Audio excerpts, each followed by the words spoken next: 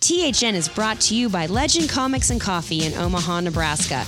Creators like longtime listener and friend of the show, Carl Smith, and by listeners like you. Go to twoheadednerd.com and click donate, or visit patreon.com/twoheadednerd to become a supporter. Achoo! Our story this week picks up where we left off last week. Showtime! Broadcasting from the Ziggurat at Omaha, deep below the metro area, it is our pleasure to welcome you to episode 519 of the Two-Headed Nerd comic book podcast. Nerds! My name is Matt Baugh. I'm tired already. Too bad. I am the Internet's Joe Patrick. In this week's episode, we're reviewing 8 of Wednesday, February 20th's new comics with spotlight reviews on Sharky, the Bounty Hunter #1, and High Level #1. Then it's down to the THN Sanctum Sanctorum, where we're up to no good as usual, but we will be revealing our must-read picks for next Wednesday. And finally, Doom Patrol and The Umbrella Academy made their small screen debut. So kids, it's time for another damn edition of Nerd TV. But before we declare a fake Ziggurat emergency because we've run out of Thin Mints, we better talk about this week's Nerd News. That was a good one. Yeah, it's shit serious. You run out of Thin Mints, you get pissed. Nerd news. The Ziggurat is in crisis. I know. This is a crisis. Hulu has formed a new partnership with Marvel Television to create 5 new adult-oriented animated series based on Marvel characters. Told you. Told everybody. Said it. Called my shot. This news comes from Parade Magazine, which you may recall your grandparents reading from the Sunday paper. Oh, really? I thought it was Parade. But Parade. I didn't know Parade Magazine was still a thing. What did I do with Parade? I didn't either. Maybe it's not the same Parade Magazine. I don't know. I hope not. The series will be comprised of Howard the Duck, Hit Monkey, MODOK, and The Dazzler and Tigra Show. Oh, boy. With a 5th series titled The Offenders, bringing characters from all 4 series together. Filmmaker and comic book writer Kevin Smith and Aqua Teen Hunger Force co-creator Dave Willis will take on Howard the Duck, whose official description reads, "Trapped in a world he never made, America's favorite fighting fowl, Howard the Duck hopes to return home with the help of his unstoppable gal pal, Beverly, before the evil Dr. Bung can turn him into the crispiest dish on the menu." I love Dave Willis. I am hesitant about Kevin Smith. Yeah. I too am hesitant about Kevin Smith. Meanwhile, writers Josh Gordon and Will Speck will tackle Hit Monkey, which is described as follows. Marvel's Hit Monkey tells the tale of a wronged Japanese snow monkey mentored by the ghost of an American assassin as he cuts a wide swath through the Tokyo underworld in this darkly cinematic and brutally funny revenge saga. As I recall, we had more fun with Hit Monkey than we ever planned on having. I don't recall giving 2 shits about Hit Monkey, so your memory might be different. I feel like the first series was actually kind of fun, and then as Marvel does, they ran it like not only into the ground, but up your butt and around the corner. It was a spin-off of the Daniel Way Deadpool, and nobody likes that shit. I recall the first series being fun, but anyway, go on. All right. Then, The Dazzler and Tigra Show will be written by Erica Rivenoja and Chelsea Handler. I think it's Rivenoja. Rivenoja, yes. Yeah. Here's the official description. In Marvel's Tigra and Dazzler show, 2 woke superheroes and best friends, Tigra and Dazzler, fight for recognition among powered people who make up the 8 million stories in Los Angeles. Okay, I consider myself like to be a modern guy with modern ideas who is totally a feminist and on your side, but when you put shit like woke in your fucking don't solicit, stop it. Don't self-refer as woke. It's not good. No, but Chelsea Handler, they threw money at this. Yeah, well, here's the next one. Jordan Bloom and Patton Oswalt will develop MODOK, which carries the description in Marvel's MODOK, an egomaniacal supervillain with a really big head and a really little body, struggles to maintain control of his evil organization and his demanding family. See, now I feel like Patton Oswalt showed up at Marvel and was like, hey, I heard you're doing some cartoons. I'm going to write a MODOK cartoon, okay? Yeah, right. I mean, you can choose to air it or not. I'm just going to write it. Yeah, but I've already written it. Here's the full script. Finally, Marvel Television's Jeff Loeb will executive produce The Offenders. I guess it's The Offenders. Yeah. Which brings characters from all 4 shows together. a giant head, a monkey, a tiger lady, and a disco queen, and the duck brought together because no one else could but Marvel Television on Hulu. Yes, everyone knows about Hulu's storied past with Marvel Television. They have one show. Well, it will be the place where you get your Marvel adult stuff now because it won't be at Disney. Yeah, for sure. I think that this is a pretty big move, especially considering the breaking news that Netflix has dropped the hammer on Jessica Jones and The Punisher. Go figure. Didn't see that coming. Yeah, exactly. Call me shocked. Here's the thing. It would be big news if it was one show. It would be big news if we just got Howard the Duck. Yeah. Or if we just got MODOK, or we just got Tiger and Dazzler. 5 goddamn animated shows at the same time. That's a lot. We don't know that it's going to be at the same time. Maybe it's going to be like they did with the Netflix shows where it's, a couple a year. I mean, maybe. I don't know. But like they've told us that we're getting all of these and a team show starring all these people as well. So I have a feeling it's going to be pretty close knit. They told us the same thing about the Netflix shows. That was all leading to the Defenders. No, that's true. That's true. And I want this to be great. This just seems like a lot. And it's a lot, yeah. I'm scared. I'm a little scared. I'll be honest. I'm scared. This is a lot of animated cartooning. Now, maybe they're seeing like, look, we had a massive hit with Spider-Man as an animated film in the theaters. And if we can do the animation well and we can make it funny, there's no reason why it can't be just as big as The Simpsons or just as big as a Family Guy, and that's true. It's absolutely true. If they go completely bonkers with this and the animation is solid and it's funny, I'm in. I'm into all of these. And there's basically no rules. I think the reason I'm pretty optimistic about it is all of the talent involved. They got Patton Oswalt, Chelsea Handler, Dave Willis, Kevin Smith. Say what you will about Kevin Smith's modern work. He's still a huge name. Right. Yeah, no, that's fair. And so they're really going for it. Like we didn't, other than I guess when they announced, who was the guy? Brian Fuller, the guy that co-created Hannibal. Oh, also, right. Like he was the original, wasn't he the original showrunner of Daredevil? No, that was Star Trek. Oh, you're right. It was David Greenwalt, somebody who worked with him though on the Buffy shows. David Greenwalt was this big name, and he left after one season, and he was the biggest name involved in those shows. Yeah, no, I mean, there's a lot of big names attached. If they're going to do this, I need them to just go completely buck wild nuts with it. And the names that are attached should be able to do that. Hulu is obviously going to be the place where we get your adult Marvel stuff. I think it's interesting that they are introducing that idea with cartoons. Well, Jeff Loeb also on the day of the news that Punisher and Jessica Jones were canceled, Jeff Loeb put out a letter on Marvel.com saying that this wasn't the end necessarily. Like, of course, we don't know what that means. There's a lot of weird contracts involved about how the Netflix people can't appear in superhero shows for 2 years. We'll see. Yeah, I mean, also there's a check you can write to make that go away. Yeah, and then Spider-Man showed up in Captain America. So What do I know? Exactly. So I'm not too worried about this. I want to be excited. This just seems like a lot all at once. We'll see how they spread it out. And you're right. They need to do it one, then the other, and slowly build up towards this thing. But again, this is also not. These are going to be 20-minute shows, probably half an hour tops, like 23-minute shows or whatever. So maybe you can do all this at once. I don't know. It's not like you're getting. I mean, I don't want them to. Don't flood us. Don't flood us. Don't flood us. That's all they ask.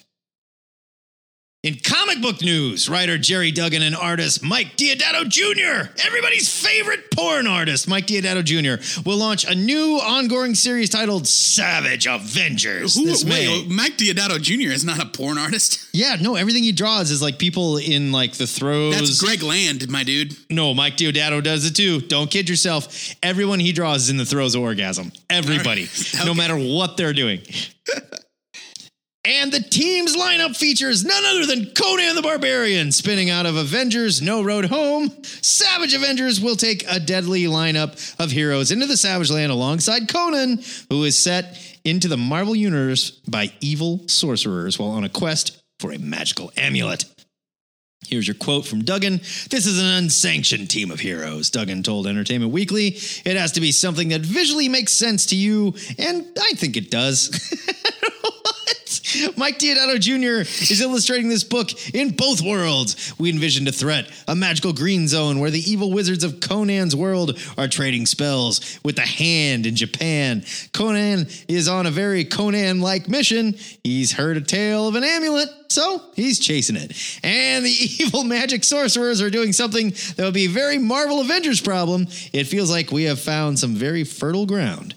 That is a Venn diagram between those two worlds." Joe, do you buy this at all? No. On paper, it sounds terrible, right? Yes. Doesn't mean it's not going to be great. It just means on paper, this sounds silly. So Willie Toots, at best. Willie Toots had some thoughts about this.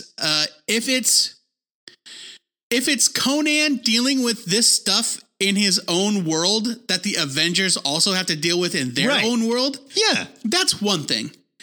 If Conan comes to the modern day Marvel universe and joins the Avengers, that's a whole nother thing. Well, he's sort of joining the Avengers. He will be joined by Wolverine, your favorite Avenger, Savage. Venom. Yep. Another one of your favorite Avengers, the Punisher. This all checks out.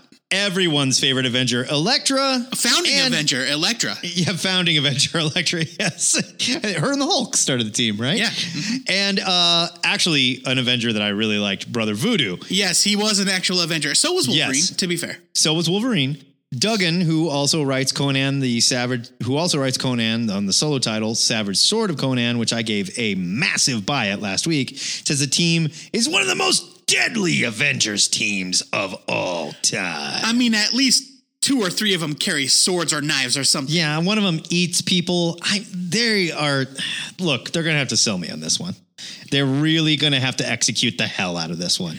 Because, remember when we got, when Rick Remender did Frankencastle, for example. Right, yeah. And we were all like, that is the dumbest idea I have ever heard. I love Frankencastle. They're going to yeah, but remember when they told us about it, we all went, this sounds about as stupid as when Frank Castle became an angel and had angel weapons and shit. It turned out to be great. It turned out to be so much fun. And this could be so much fun. But man, they are walking a razor's edge on this one. Yeah, the discussion in the fan group about this was pretty, I'll say, pessimistic, to be fair. That's fair. And it is fair. This is going to be very tough to pull off. If they pull it off, it'll be legendary. Part of me is like, man, Marvel's got their Conan license back and now they're going to just drive it into the ground, just like we joked last week. Yeah. And then the other part of me says, look, man, read the stuff that's good. And if you don't like it or you don't care, then don't bother. Sure. And so far they're 2 for 2 on Conan. And there's no reason this can't be great. It's just going to be a hard one to pull off. Yeah, I feel like they're setting themselves up for future failure. I feel like they're setting themselves up for future failure, like when the Transformers were set literally in the Marvel Universe. Right. Like they met Spider-Man once, and then they were never able to mention it again. Or Rom even, right? They can't mention any time that Rom met the X-Men. Whatever. I don't want to talk about that. Too soon. Savage Avengers is due out May 1st, we'll just see. in time for my wedding anniversary. Yep, we'll review it here. Yes. Just weeks before the first issue was set to debut, DC Comics has canceled orders for Mark Russell and Richard Pace's Jesus Christ satire series, Second Coming. In an exclusive interview with Sci-Fi Wire, Russell explains that he and co-creator Richard Pace knew the series, which was going to be published under the Vertigo imprint, was going to be pulled because they had requested to have the book's rights returned to them. In other words, it wasn't a shock. Yeah. They saw the writing on the wall. Dan DiDio, of all people, came to the creative team and said, look, man, they're going to ask you to make a lot of changes to this content, and it's not going to be the same book. Who are they? DC, like the heads, Dan DiDio is they then? No, higher up than Dan DiDio. He's the co-publisher of DC Comics. We're talking about like the parent company. So like Jeff Johns is going to come up and be like, hey. No, Jeff Johns is no longer an executive at DC. Oh, that's right. So Jim Lee is going to show up and be like, I'm not into it. No, not Jim Lee. Here's a quote from Russell. So Bugs Bunny is going to show up and be like, this shit will not fly. Exactly. It wasn't because of any displeasure with DC or their editorial staff. It was just that they wanted to push the release date back to some undetermined point in the future, and I had made some minor changes at their request. After which I was warned that requests for more significant changes would probably be on the way. So I decided I would rather keep the story intact and remain true to the original vision and get it into the hands of readers in a more timely fashion. Do it at Image. Fuck it. Do it at Image. If you own it, do it at Image. If they want to be asked, Joe, look, we both know, and I'm not going to attack anybody. That's not what I'm doing here. We both know I'm an atheist. This is not my bag of hammers, but how come Christians can't have any fun? It's not your problem. It's not your cup of meat. Why can't Christians have any fun with this stuff? This is like if Jesus Christ is as powerful as he is, then a comic book is not gonna hurt him. Why can't we do this? This is not that podcast, but I can tell you that Russell said if they had actually waited to read the book, they would have discovered that it's actually very pro-Christ. Right, probably. It's more about how Christ comes to Earth and sees humanity worshiping these superheroes and getting it all so wrong. And that if they had just waited to read the book instead of just immediately flipping into outrage mode. Oh, of course. They would have realized. And we know Mark Russell. We've read several Mark Russell comics now. It's not like he's going to come out and have Jesus with a handgun, like show up and like murder people. I mean, obviously, he's going to do something tongue in cheek and kind of funny and probably poignant. And I don't get it. I don't understand this stuff. So, it's the same reason, like, I had the same discussion with friends of mine that were religious that couldn't read Preacher because they felt that it was offensive. And it's a fictional story. It is not saying, like, hey, the Bible doesn't exist. It's not rewriting anything. It's fiction. It's not going to hurt anybody. Why do we get so freaked out about this stuff? It is very critical of God and religion, but that's a whole nother debate. That's a different debate, but it's still fiction. That doesn't mean anything. People get offended by fictional things all the time. People can get offended by whatever they want. I agree. I also agree that it's ridiculous to get offended by whatever you want. Sit back, read the book, decide if there's something actually here or not, and then we can say, if Mark Russell fucked up, then Mark Russell fucked up. It sounds like Mark Russell didn't fuck up, but they got afraid he was going to. Or better yet, if you're offended by it or aren't interested in it, don't buy it. That's where I'm at. Leave it alone. Don't look at it. If it offends you, don't look at it. The important thing here is that Russell said that there was no bad blood between him and DC. Everyone at Vertigo was behind it. And actually, Dan DiDio gets a lot of credit for these guys getting the rights back, because getting the rights back to a creator-owned work, even if it's creator-owned, getting it back from Vertigo is a chore. Oh, yeah. And this went really smoothly. They knew that the book was not going to be as they originally intended it. And now they have it back and they have a chance to do it right.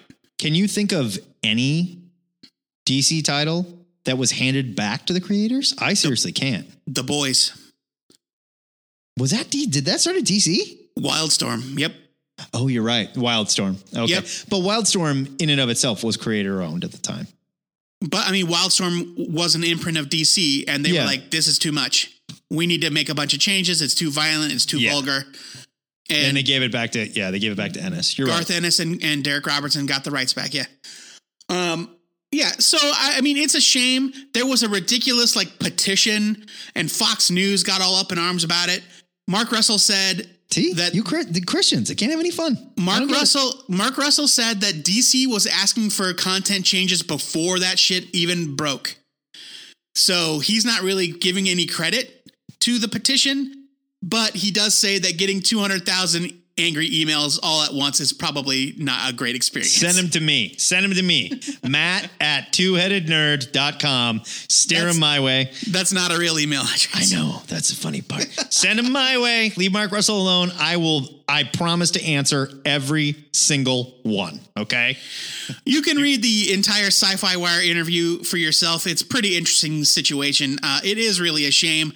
The Vertigo of today, this is the DC of today is so scared by anything more than PG.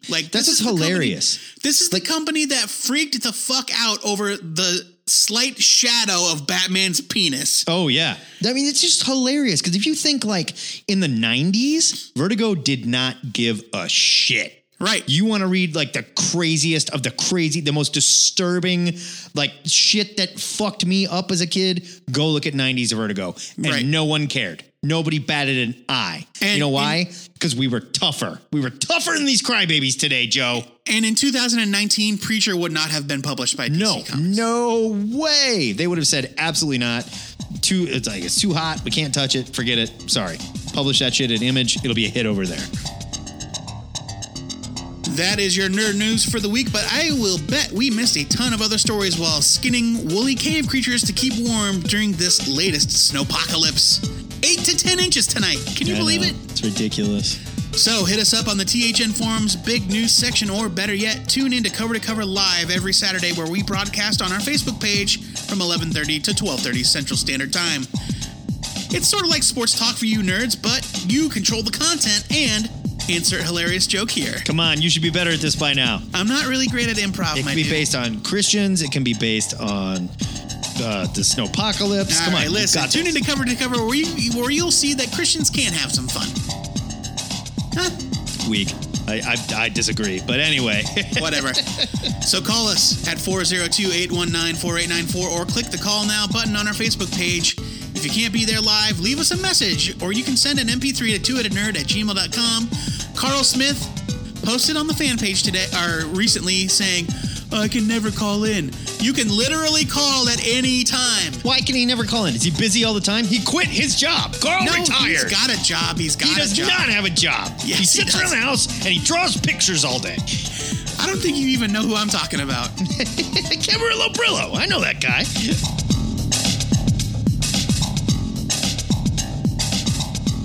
It is Spotlight Review time in the Ziggurat, where Joe and I upset internet trolls everywhere by reviewing 2 of this Wednesday's free-thinking comics. Joe Patrick, you hold the conch, so you get to go first.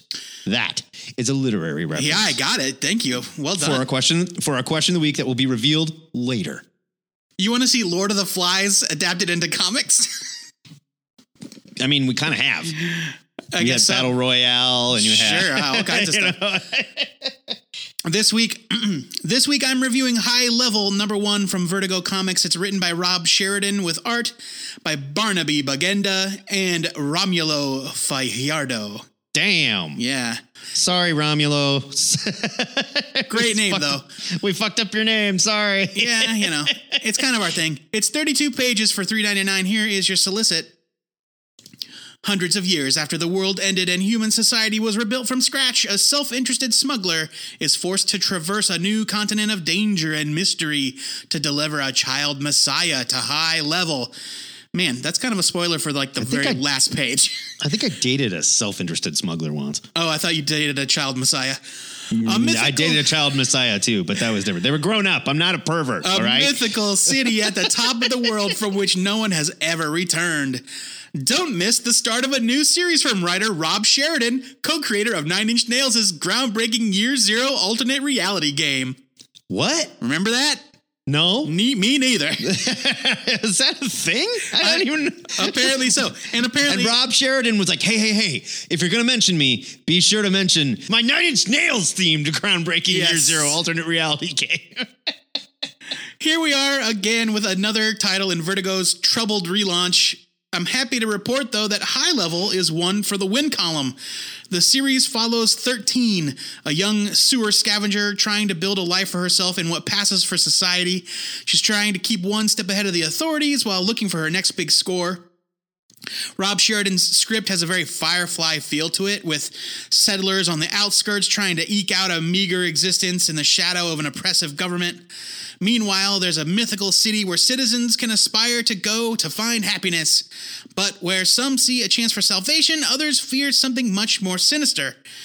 Sheridan does an excellent job setting up this world and 13's place in it. She's content where she is, rooting through shit for enough money to get by or credits or whatever the hell she's doing. Gross. So rooting through shit? She's rooting through shit. So, of course, something comes along to set her on a path that will take her away from the home she knows on a quest that will likely get her killed. There's a lot of familiar sci-fi fantasy tropes at play here, but I think Sheridan plays with them really well, and I'm very interested in the world that he's created. Omega Men's Barnaby Bagenda is on art duties here, and his work is just outstanding. Yeah, he's so kick-ass. I love this guy. He's designed a rundown future world that looks completely believable. It's grimy and ramshackle, and yet still futuristic somehow. Similarly, his character designs invoke a bit of a Mad Max vibe with a dash of Blade Runner.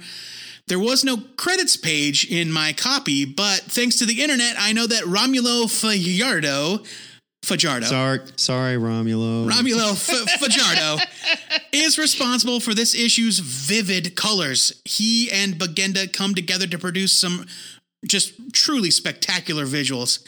I also want to give props to the letterer, whomever they are. Was it lettered by Anonymous, or what's the deal? There was no credits page in the copy, so I have no idea. Oh. The word balloons aren't perfectly elliptical, and they don't have the black stroke around them, so the stark white balloons kind of meld with the art, and it's just really well done. As long as they're not square. I can't do square word balloons. Me neither, dude. I fucking hate them. Up yours, English comics. Or European comics, I guess. Vertigo is stumbling right now with their books mired in scandal or getting canceled before they've ever been released, but the old girl still's got some life in her. If they can keep bringing surprising high-concept stuff like High Level to the stands, I'm all for it. I'm giving this a buy it. I'm with you. Vertigo has been reestablished, and we were very happy to have it back, but it hasn't established a personality yet. Like, I don't know that it knows what it's doing other than it's creator-owned. Well, I mean, you've never really been able to put Vertigo in a particular box. They always did all kinds of different stuff. You haven't, but there was definitely a time where you could look and be like, okay, that's a Vertigo book. I get it. I see what they're doing there. I see the attitude is there. You know, this feels like a step in the right direction to me. This feels new. It feels fresh. It's really well written. The art is fantastic, and it's stand alone. It's not bizarre just to be bizarre. It's just a good read. Right. You know what I mean? And I feel like a lot of Vertigo books are just trying to be weird right now. Right. Like House of Whispers, which I kind of shit on last week. It's garbage. I'm sorry, but it's garbage. That book is trying so hard to be a Vertigo book that it's almost unreadable. Yes, and this doesn't feel like it's trying to recapture that Vertigo gold. It's just like DC went, we don't really have any other place to put this. Let's put it at Vertigo, and it works. I very much enjoyed it. I'm giving it a huge buy it. I hope that they can take a note from this and stop trying to be what they used to be, because you're not going to get that back, and just be something new. Mappa, time for me to sort through some shit. Take us on a trip in your intergalactic ice cream truck, will you? All right, baby. This week I'm reviewing Sharky the Bounty Hunter, #1 from Image Comics / Millar World. I refuse to say Miller. Written by Mark Millar, with art by Simone Bianchi. 32 pages, $3.99. Here's your solicit. Miniseries premiere! Does that really need to be in all caps? You know, set in a brilliant new sci-fi universe, Sharky is a blue-collar bounty hunter who tracks criminals across the galaxy in his converted rocket-powered ice cream truck. Aided and abetted by his 10-year-old partner, he's out for the biggest bounty of his career. Your suggested soundtrack for this one is The Essential Jerry Reed by the man himself, Jerry Reed. Let's start by addressing the galactic bounty hunter in the room. Yes, Sharky very much reminded me of Lobo, and this could have easily been a Lobo story. Space bounty hunter, badass with a filthy mouth, that likes to drink, gamble, spit, and love up the ladies. It's all there. Now, there's no space motorcycle, there's no chains, so he's not all Lobo. There's no space dolphins. And to be fair, Millar writes Sharky as a bastich with a bit of a heart of gold. One of the main reasons I chose to review this comic was artist Simone Bianchi.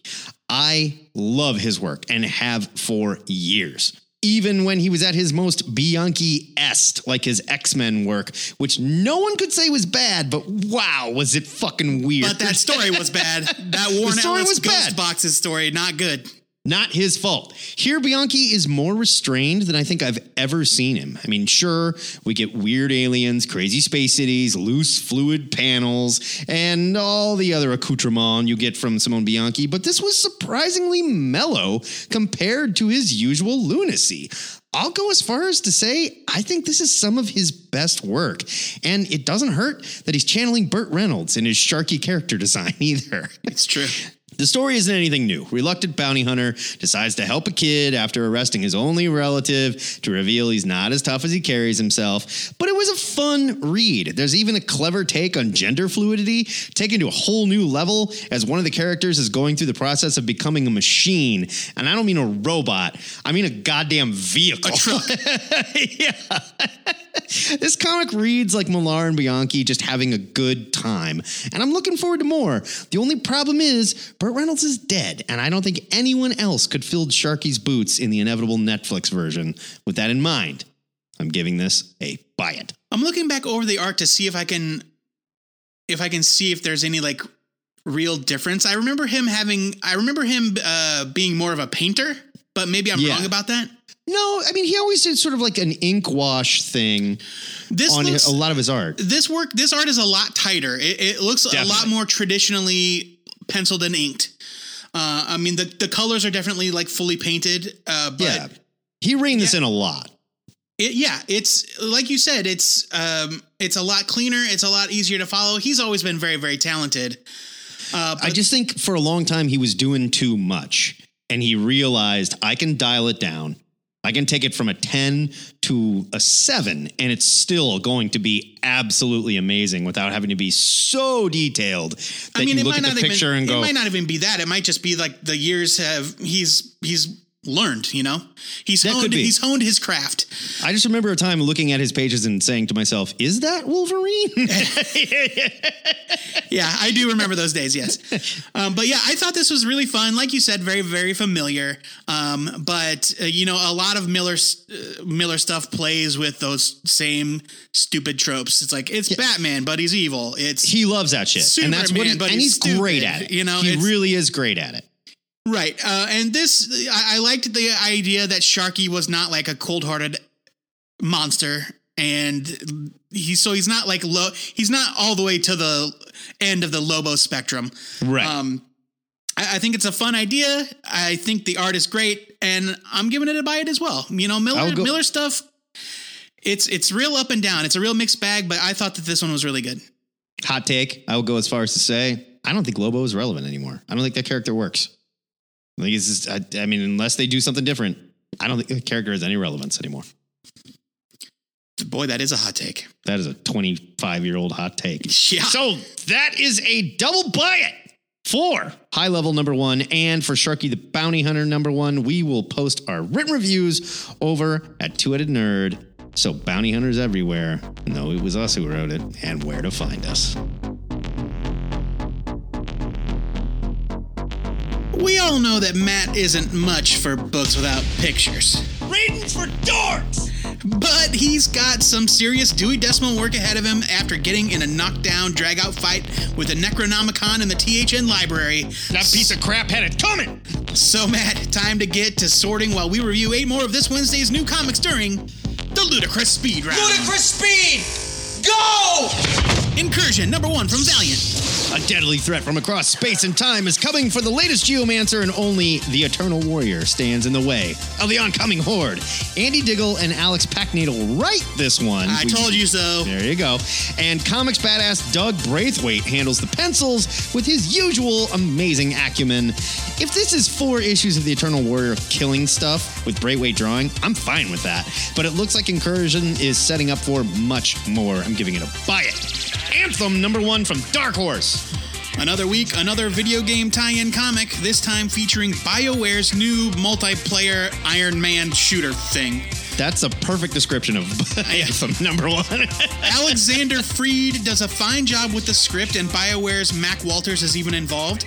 But I'm just not that into the world that Anthem is creating. Nope. Eduardo Francisco's art is nice, but the mech stuff feels a little sterile to me.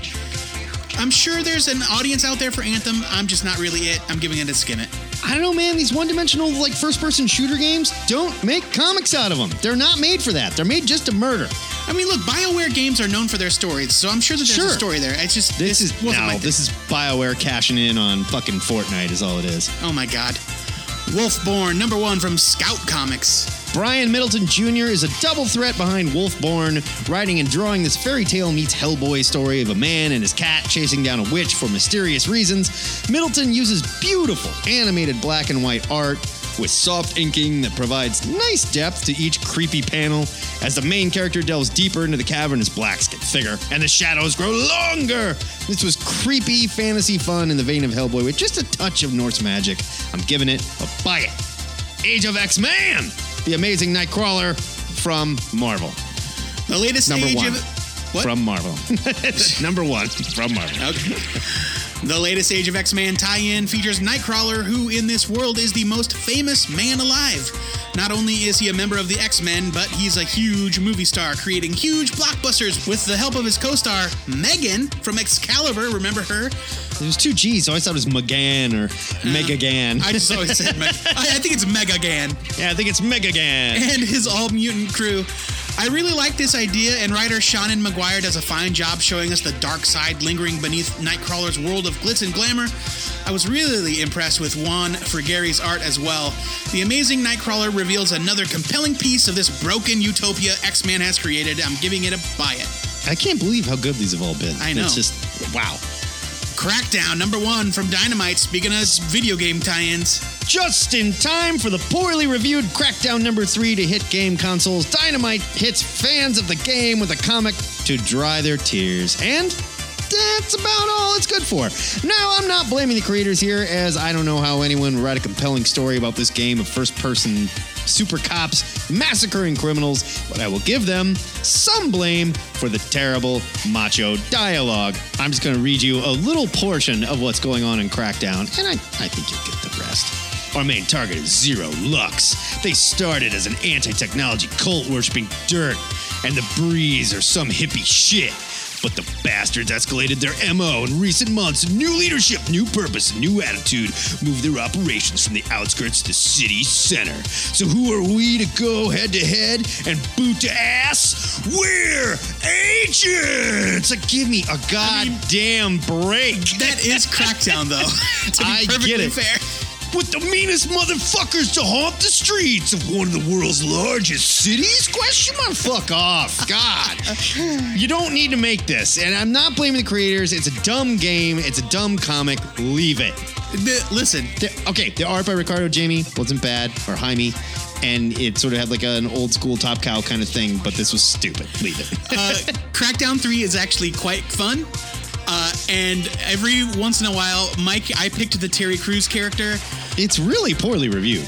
It's because it's a very old-fashioned game. It's not very modern, but it's more Crackdown, which is great because Crackdown is a blast. We'll get into this on Crackdown Cast, But listen, okay? just like as Terry Crews is jumping from roof to roof, he will occasionally say, "Fuck you, gravity." God, It's the best. Hulkverines, number 1 from Marvel. Look, man, I get it. This whole idea of a Hulk with Wolverine claws is beyond stupid. Is this more of the Weapon H Weapon thing? H, baby. Okay. But Greg Pak really sells it. Weapon H is better than it has any right to be, and a crossover between him, the real Hulk, and Wolverine should follow suit. Oh, Plus, the leader is here, and who doesn't love that guy? Is this happening in continuity? Yeah. Okay. Weapon H is an ongoing series. This is a mini-series. I didn't know. Yeah. Artist Ario Enendito kills it with his gritty, creepy art. All the camera angles are kind of skewed, and there's like weird close-ups to people's faces. Ugh. You may be lost a little bit if you aren't reading Weapon H, but Hulkverines number 1 is big, stupid, fun. I'm giving it a buy it. Stronghold number 1 from Aftershock. There's huge world building going on here that reminded me of late 80s sci-fi comics like Camelot 3000 and Strikeforce Morituri, probably because it's written by that super old guy, Phil Hester. Imagine if Superman was some sort of cosmic religious figure and there was a secret society on Earth protecting him, and you've got Stronghold. That And this Superman doesn't know he's Superman and isn't afraid to murder the hell out of people. If you've wondered what it would look like if Brent Anderson and Mark Buckingham drew people getting pulled apart, you're going to love this comic. Ryan Kelly is excellent in art here. I am giving Stronghold a huge buy it. This was fun. Wolverine, Infinity Watch, #1 from Marvel, Joe's must-read pick of the week. Remember when Wolverine showed up in Marvel Legacy with an Infinity Stone? And then when he showed up again with no memories and no Infinity Stone? And then when he showed up really old but possessed by the Phoenix Force? And how they said that this book would make sense of everything that's happened since he died and came back? Yeah, well, you can forget it. This is just another piece of Jerry Duggan's unsolvable Infinity Wars puzzle that tries to explain things in ways that don't make any sense. I feel so bad for Duggan. Like, he's just trying to dig himself out of this hole now. But he just keeps digging deeper and deeper. I just don't get it. And it offers no real justification for why Wolverine would be involved in any of this bullshit in the first place. Andy McDonald's art is really nice, though. Leave it! Zazax has your ludicrous speed round, and Zazax is not the electronic dude that fights the Hulk, but he is the sound of Roadblock getting sliced by Buzzer's diamond-toothed chainsaw, as seen in the pages of G.I. Joe, Sierra Muerte. #1. This onomatopoeia of the week was submitted by @FormOfWater via Twitter. Fun fact, Buzzer's real name is Dick Blinken. That's right. That probably why he turned out to be a bad guy. He got the shit kicked out of him on the playground. If you want to submit an onomatopoeia of the week, you can carve it into us with your chainsaw, or you could just, be a nice guy about it and shoot it to any of our social media, or shoot us an email at twoheadednerd@gmail.com. This is far and away one of the coldest winters we've spent in the Ziggurat, and now that Groundhog Day has come and gone, it seems there's no end to this freezing hell. So Matt and I are setting in for a long winter's nap down in the warmest part of our temple, the THN Sanctum Sanctorum. We've lit the fire and laid out the exotic furs. The mole men are ready to rub down our dry skin with oils extracted from horrors of the deep caverns. Ooh. Matt, I've heard the best way to stay warm in these extremes is to get naked, cuddle up, and talk about our must-read picks for next week. It's true! That's why I'm picking Punk's Not Dead, London Calling, #1 from IDW, and their Black Crown imprint. It's written by David Barnett with art by Martin Simmons. It is 32 pages for $3.99. Here's your solicit. I'm going to go all British. Please, just bear with me. This is not racist. I'm ready. Oi! Teenage Greek Fergie Ferguson and his BF Sid, the ghost of a punk rocker whose only Fergie can see or hear, are on the lam for a murder they didn't exactly commit. They've made it to London, but on their tail are the police, the quirky paranormal investigation agency, the Department of Extra Usual Affairs, and some really freaky magpie monsters. So there's not much time for sightseeing, but Fergie tracks down his long-absent father to get answers about his powerful new abilities. Sid calls them psychic grenades. This is too long to do it the whole time. DFEUA's old-school mod super spy Dorothy Culpepper and her sensible young partner, Asif Beg, uncover evidence that links Fergie to the underworld. Fergie's mom, Julie, and his not-a-girlfriend, Natalie. What? I feel like Why is this so long? You have to read this in British, right? Also join forces to save Fergie from life in prison. But with a psychopathic serial killer showing an interest, everybody might soon be running out of time. How does any of this connect to a visually searing 3-chord apocalypse? I don't know. Never mind the bollocks! Another season of the critical darling Punk's Not Dead is here with endless pints of anarchy and social distortion. Social Distortion is actually an American band, but whatever. Punk's Not Dead, London Calling is a 5-issue miniseries written by... Yeah. Okay, I loved the first Punk's Not Dead. I cannot wait for more. Black Crown is the Vertigo we deserve. It is better than the Burger Book stuff. I love the Black Crown imprint. You're absolutely correct. This is the longest solicit ever written. Like, if there's more than this in the book better be 60 pages long. Yeah, right. There is also a kick-ass variant cover by Raphael Albuquerque. Love that dude. I do too. Joe Patrick, what's your pick for next week? I'm so glad you asked, Matt. My pick for next week is Amazing Spider-Man number 16 from Marvel Comics, written by Nick Spencer with art by Ryan Ottley. Those guys are still going. It's 40 pages for $4.99. Here's your solicit. The road to Hunted begins here. The biggest Amazing Spider-Man story of the year starts next month, so don't miss this prologue. The Kraven thread gets woven into Spider-Man's life in a terrifying way that puts Spidey on the road to ruin. Is Kraven back? Kraven's back, baby. I love a good Kraven the Hunter story, and this is the start of the next big Kraven epic. He's been dead for a long time, hasn't he? He came back a while ago in Dan Slott's run. Yeah. Oh, okay. I thought that was his son. There have been multiple Kraven children, yes. Okay. But for reals, Kraven, it did come back. Okay. For reals, Kraven. Got it. For reals, Kraven, yeah. I love me a good Kraven story. He's the most ridiculous Spider-Man villain. I can't wait. The THN Trade of the Week goes Long Road to Liquor City, the graphic novel. I love that title. From Oni Press, it's written by Macon Blair with art by Joe Flood. It's 160 pages for $19.99. That's a pretty good fucking deal. Yeah, it's a nice size. Here's your solicit. From filmmaker Macon Blair, who did Blue Ruin. I don't feel at home in this world anymore, which I've never heard of either one of those. That was a Netflix thing. And artist Joe Flood of Science Comics comes a Great Depression era adventure comedy about friendship, the open road, and the pursuit of happiness. As jaunty hobos, Jed and Thanny crisscross the country in search of fabled Liquor City, they're pursued relentlessly by the fearsome rail yard bull, Sergeant Ronan O'Feathers. God, that name is good. Who wrongly blames the boys for his wife's death. Fleeing O'Feathers and his posse, they encounter a succession of colorful characters along the way. Some are underdogs, fellow misfits. The boys end up doing right, even if only by accident. Some are greedy and cruel, bullies that the boys make a headache for because they don't appreciate being pushed around or anyone who's doing the pushing. The only constant is the absurdity and mayhem they leave in their wake. Let me tell you something. I love hobos.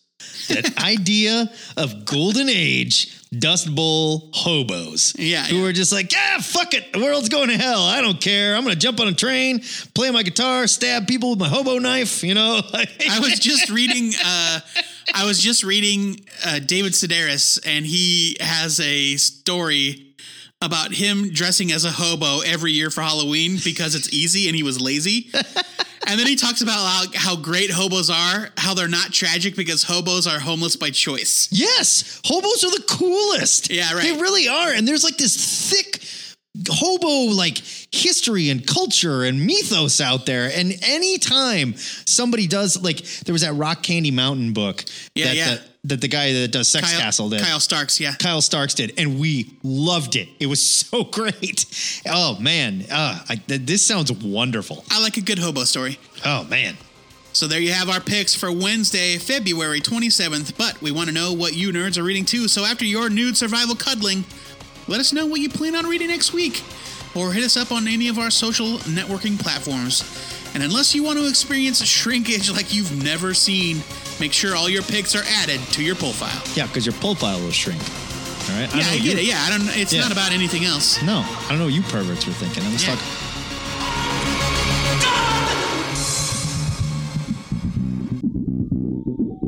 I know it seems like we've been doing a lot of nerd TV reviews lately, but there's been too many damn comic books coming to the small screen. We are smack dab in the middle of a ding-darn comics TV golden age. And today on the show, we are talking Doom Patrol and the Umbrella Academy. Joey, I want you to start us off.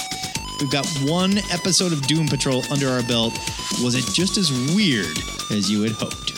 It was pretty freaking weird. It was fucking weird, man. Yeah, so Doom Patrol technically is spinning out of DC's Titans series, though you don't really need to know anything about that. Sorta, Yeah, sort of. They first appeared in the 4th episode of Titans. It's what introduced all the characters.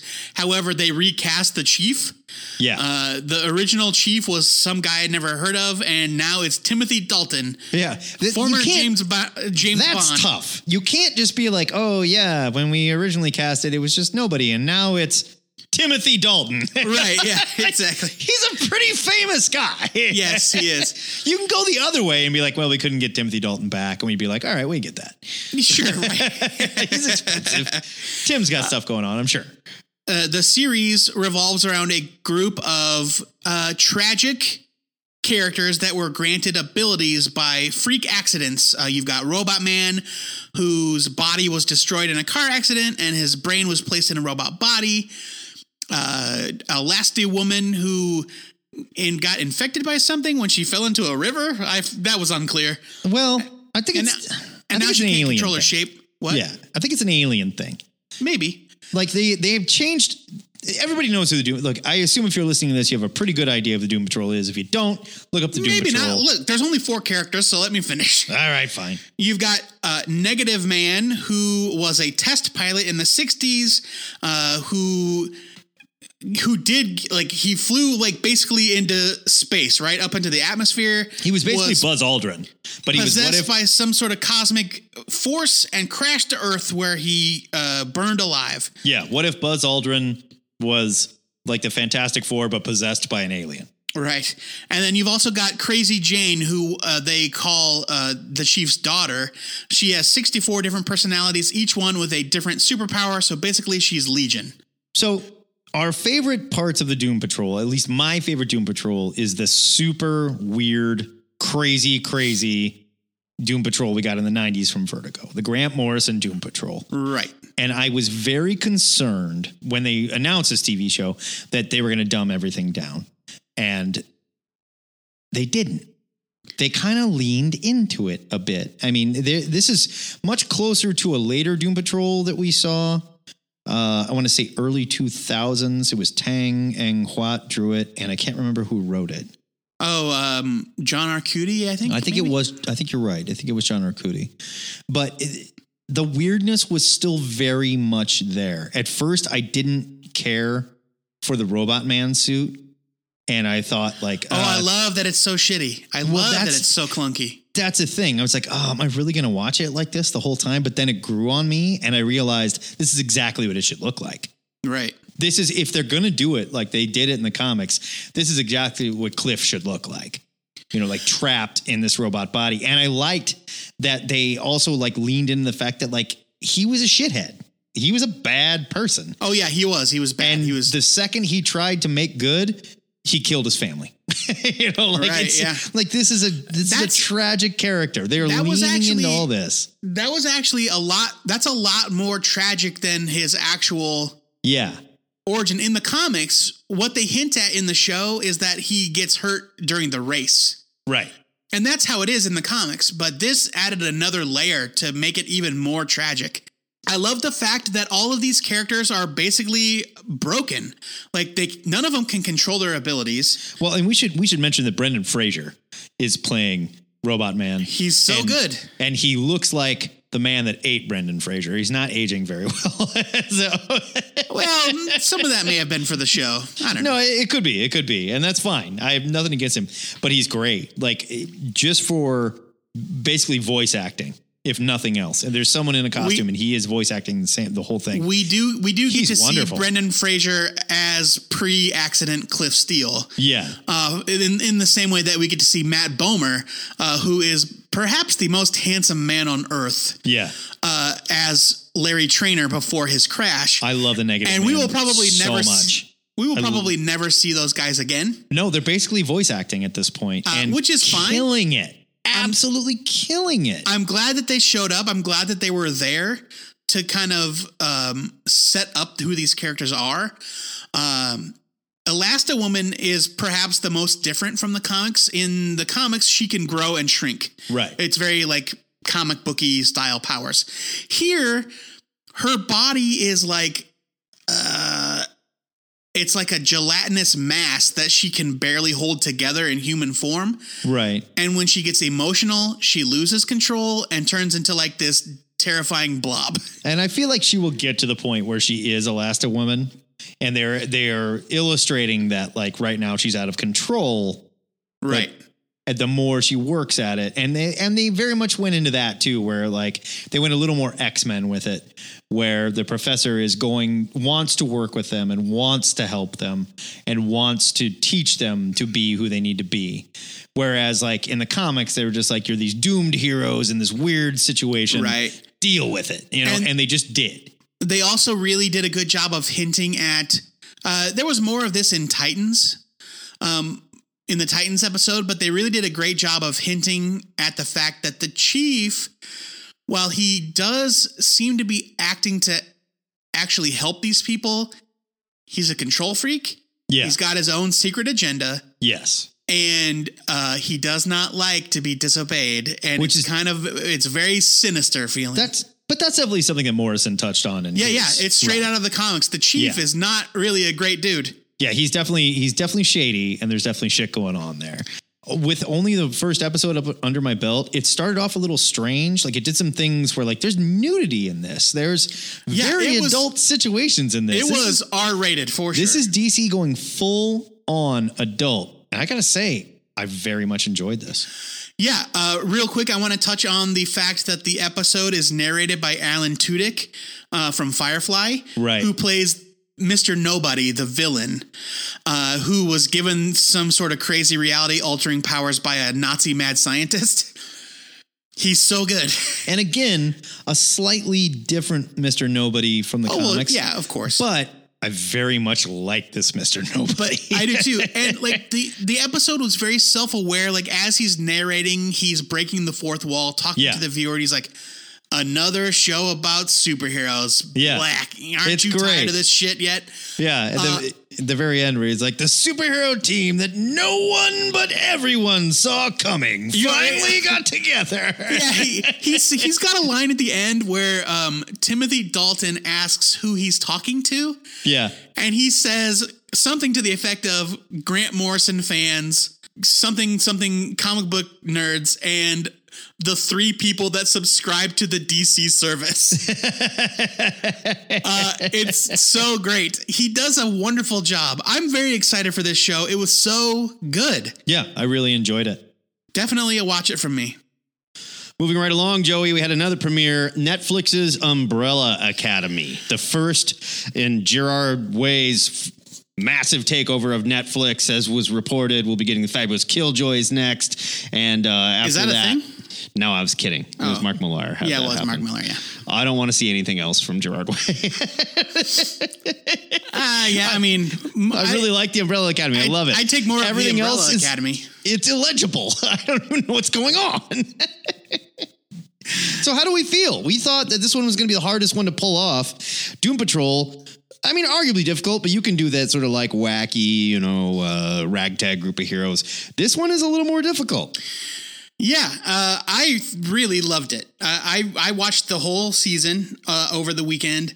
I thought it was fantastic. I loved the cast. I loved the effects. Yeah. That CGI chimp was amazing. Pogo, yes. Yeah. Yeah, it's been years since I've read the comics, so I wasn't 100% sure how closely it was following the plot or if they were deviating. It seemed to me that they were kind of taking from both volumes. Yes, they are. From the first 2 volumes. There's definitely some stuff, and like we talked about that, like when they were going to do this, how are they going to do it? Are we going to see like some setup of the team? Are we going to see them as kids? And they're sort of borrowing the flashbacks from the first one as the kids come back to, greet their dead father, which this is not a spoiler. He dies like in the first 5 minutes of the show. So, and they sort of mix it with some stuff that happened from the second one as well. And the timeline, a little loose, but it didn't bother me at all. No. I thought it was nice that it wasn't like a slavish adaptation. Oh, definitely. Because I think that stuff about number 5, about what happened to him, I think a lot of that comes from Dallas, which was the second series. Oh yeah, definitely. That's the. Well, I don't want to spoil too much. No, I'm not going to say I'm not going to say what it is. I'm just saying the brother that vanished. We'll say that. And the kid that played number 5 was fantastic. He really is. He was so good. Aidan Gallagher. He is. Yeah, he's wonderful. We did it in that role. We got there. So good. Everybody they cast in this. David Castaneda was really great in his role. Tom Hooper as Space Boy Luther. Oh my God. I thought so good. And I liked that they weren't all like, none of these are super recognizable except for Ellen Page. Yeah. And she was phenomenal. I thought she did an excellent job as Vanya. Hargreaves, I loved him and I hated him. Yeah. This was like the Royal Tenenbaums of superhero shows. I loved that kind of feel, that kind of quirky, it definitely was off-kilter feel. And just really, really good casting. Cameron Britton, who plays at Hazel, he was also in Mindhunter, and he plays Ed Kemper, the psychopath that cut his mother's head off and had sex with it. He is so fantastic as Hazel in this. Yes. Oh my God. Hazel and Cha-Cha. Mary J. Blige plays Cha-Cha. They are... which I did not see coming. I don't want to say anything about what they are. I was watching it and I didn't even recognize her. And Casey goes, "Is that Mary J. Blige?" And I went, "Oh my God, it is Mary J. Blige." So we never thought we would see Mary J. Blige with swords murdering people. Oh, she kicks all kinds of ass. She's great. She's got some amazing fight choreography. She's doing flips and kicks and jumps. Yeah. I really, really enjoyed it. I thought the tone of it was... Like, it's a superpower show, right? It's a comic book show, but it's not like... It's darker in tone, and it should be. The book was darker in tone. The book was about these children that never had the love of a father, basically. Right. And some of them looked up to him, and some of them blame him for who they are. And in the end, they are the only family they have, and they kind of don't even know where they came from. You know, it's darker in tone. I'm sick of reading reviews that liken it to the X-Men, because this is not the X-Men. And that is just lazy reviewing. I'm sorry. Well, I mean... If you want to say, they're kids... in a larger sense, like a group of misfit kids with powers. Yeah, I mean, it's got familiar tropes. Sure, but I'm not going to read another bad review because this wasn't as fun as the X-Men. It's not supposed to be. This is a dark story. And so far, the imagery is great. And like you said, they're not slavishly tied to the story itself. They can't be if they're doing both chapter 1 and chapter 2 sort of in this first series. They can't be slavishly tied to it because there isn't anymore.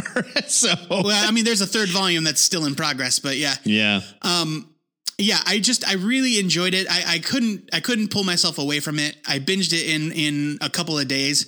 I really want more. It ends on a really crazy cliffhanger.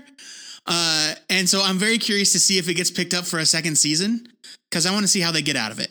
And normally they announce that stuff really fast. It would surprise me if Netflix doesn't, since they've lost so much Marvel stuff. I think they want to maintain that foothold on comic book properties. So it would really surprise me if they don't pick this one up. Now, with that said, again, I did my random sampling of people at work, my everyday people. And I'm like, who's watching The Umbrella Academy? To a man. Everyone said, "What's that?" And then a couple of them were like, "Oh yeah, that's that new superhero show that's on Netflix. Do I need to watch all the other Marvel shows before I watch this one?" Oh yeah, no, it's not connected. And I was like, no. This is not a Marvel thing. And that's the thing that we don't think about as being as deep into this as we are. Obviously, we look at it and go, "I know what that is. I know what that is. I know what that is." But average Joe on the street goes, "Wait a minute, how do they know Daredevil?" You know? Sure, right, yeah. So I don't know. This is a weird one, and we'll see how people take to it. I think when they watch it, they will like it. But I hope that fans of the comic will enjoy this, because I think it's a good adaptation. And it's just scary because Netflix can be kind of a bottomless pit of content. And I just hope this doesn't get lost in that pit, because it's a genuinely good show. I'm giving it a huge watch it. Same here. I really enjoyed myself. It's a watch it from me. Excelsior! That is it for THN 519. Before we get out of here, Joe Patrick asked these nerds a new, well, sort of new. Question of the week. It's a question of the week. This week's question comes from Trevor via the THN forums, but I've put my own bonus little stank on it. Gross. Yeah, sorry. Hey nerds, reading is fundamental, so let's get literary. There are currently a whole slew of films and TV shows based on popular books. Amazon's Lord of the Rings and the Wheel of Time shows, Denis Villeneuve's Dune, any possible Stephen King book Hollywood can get their paws on, etc. But there can always be more. What book or book series would you want to see adapted or readapted that's not already in the works?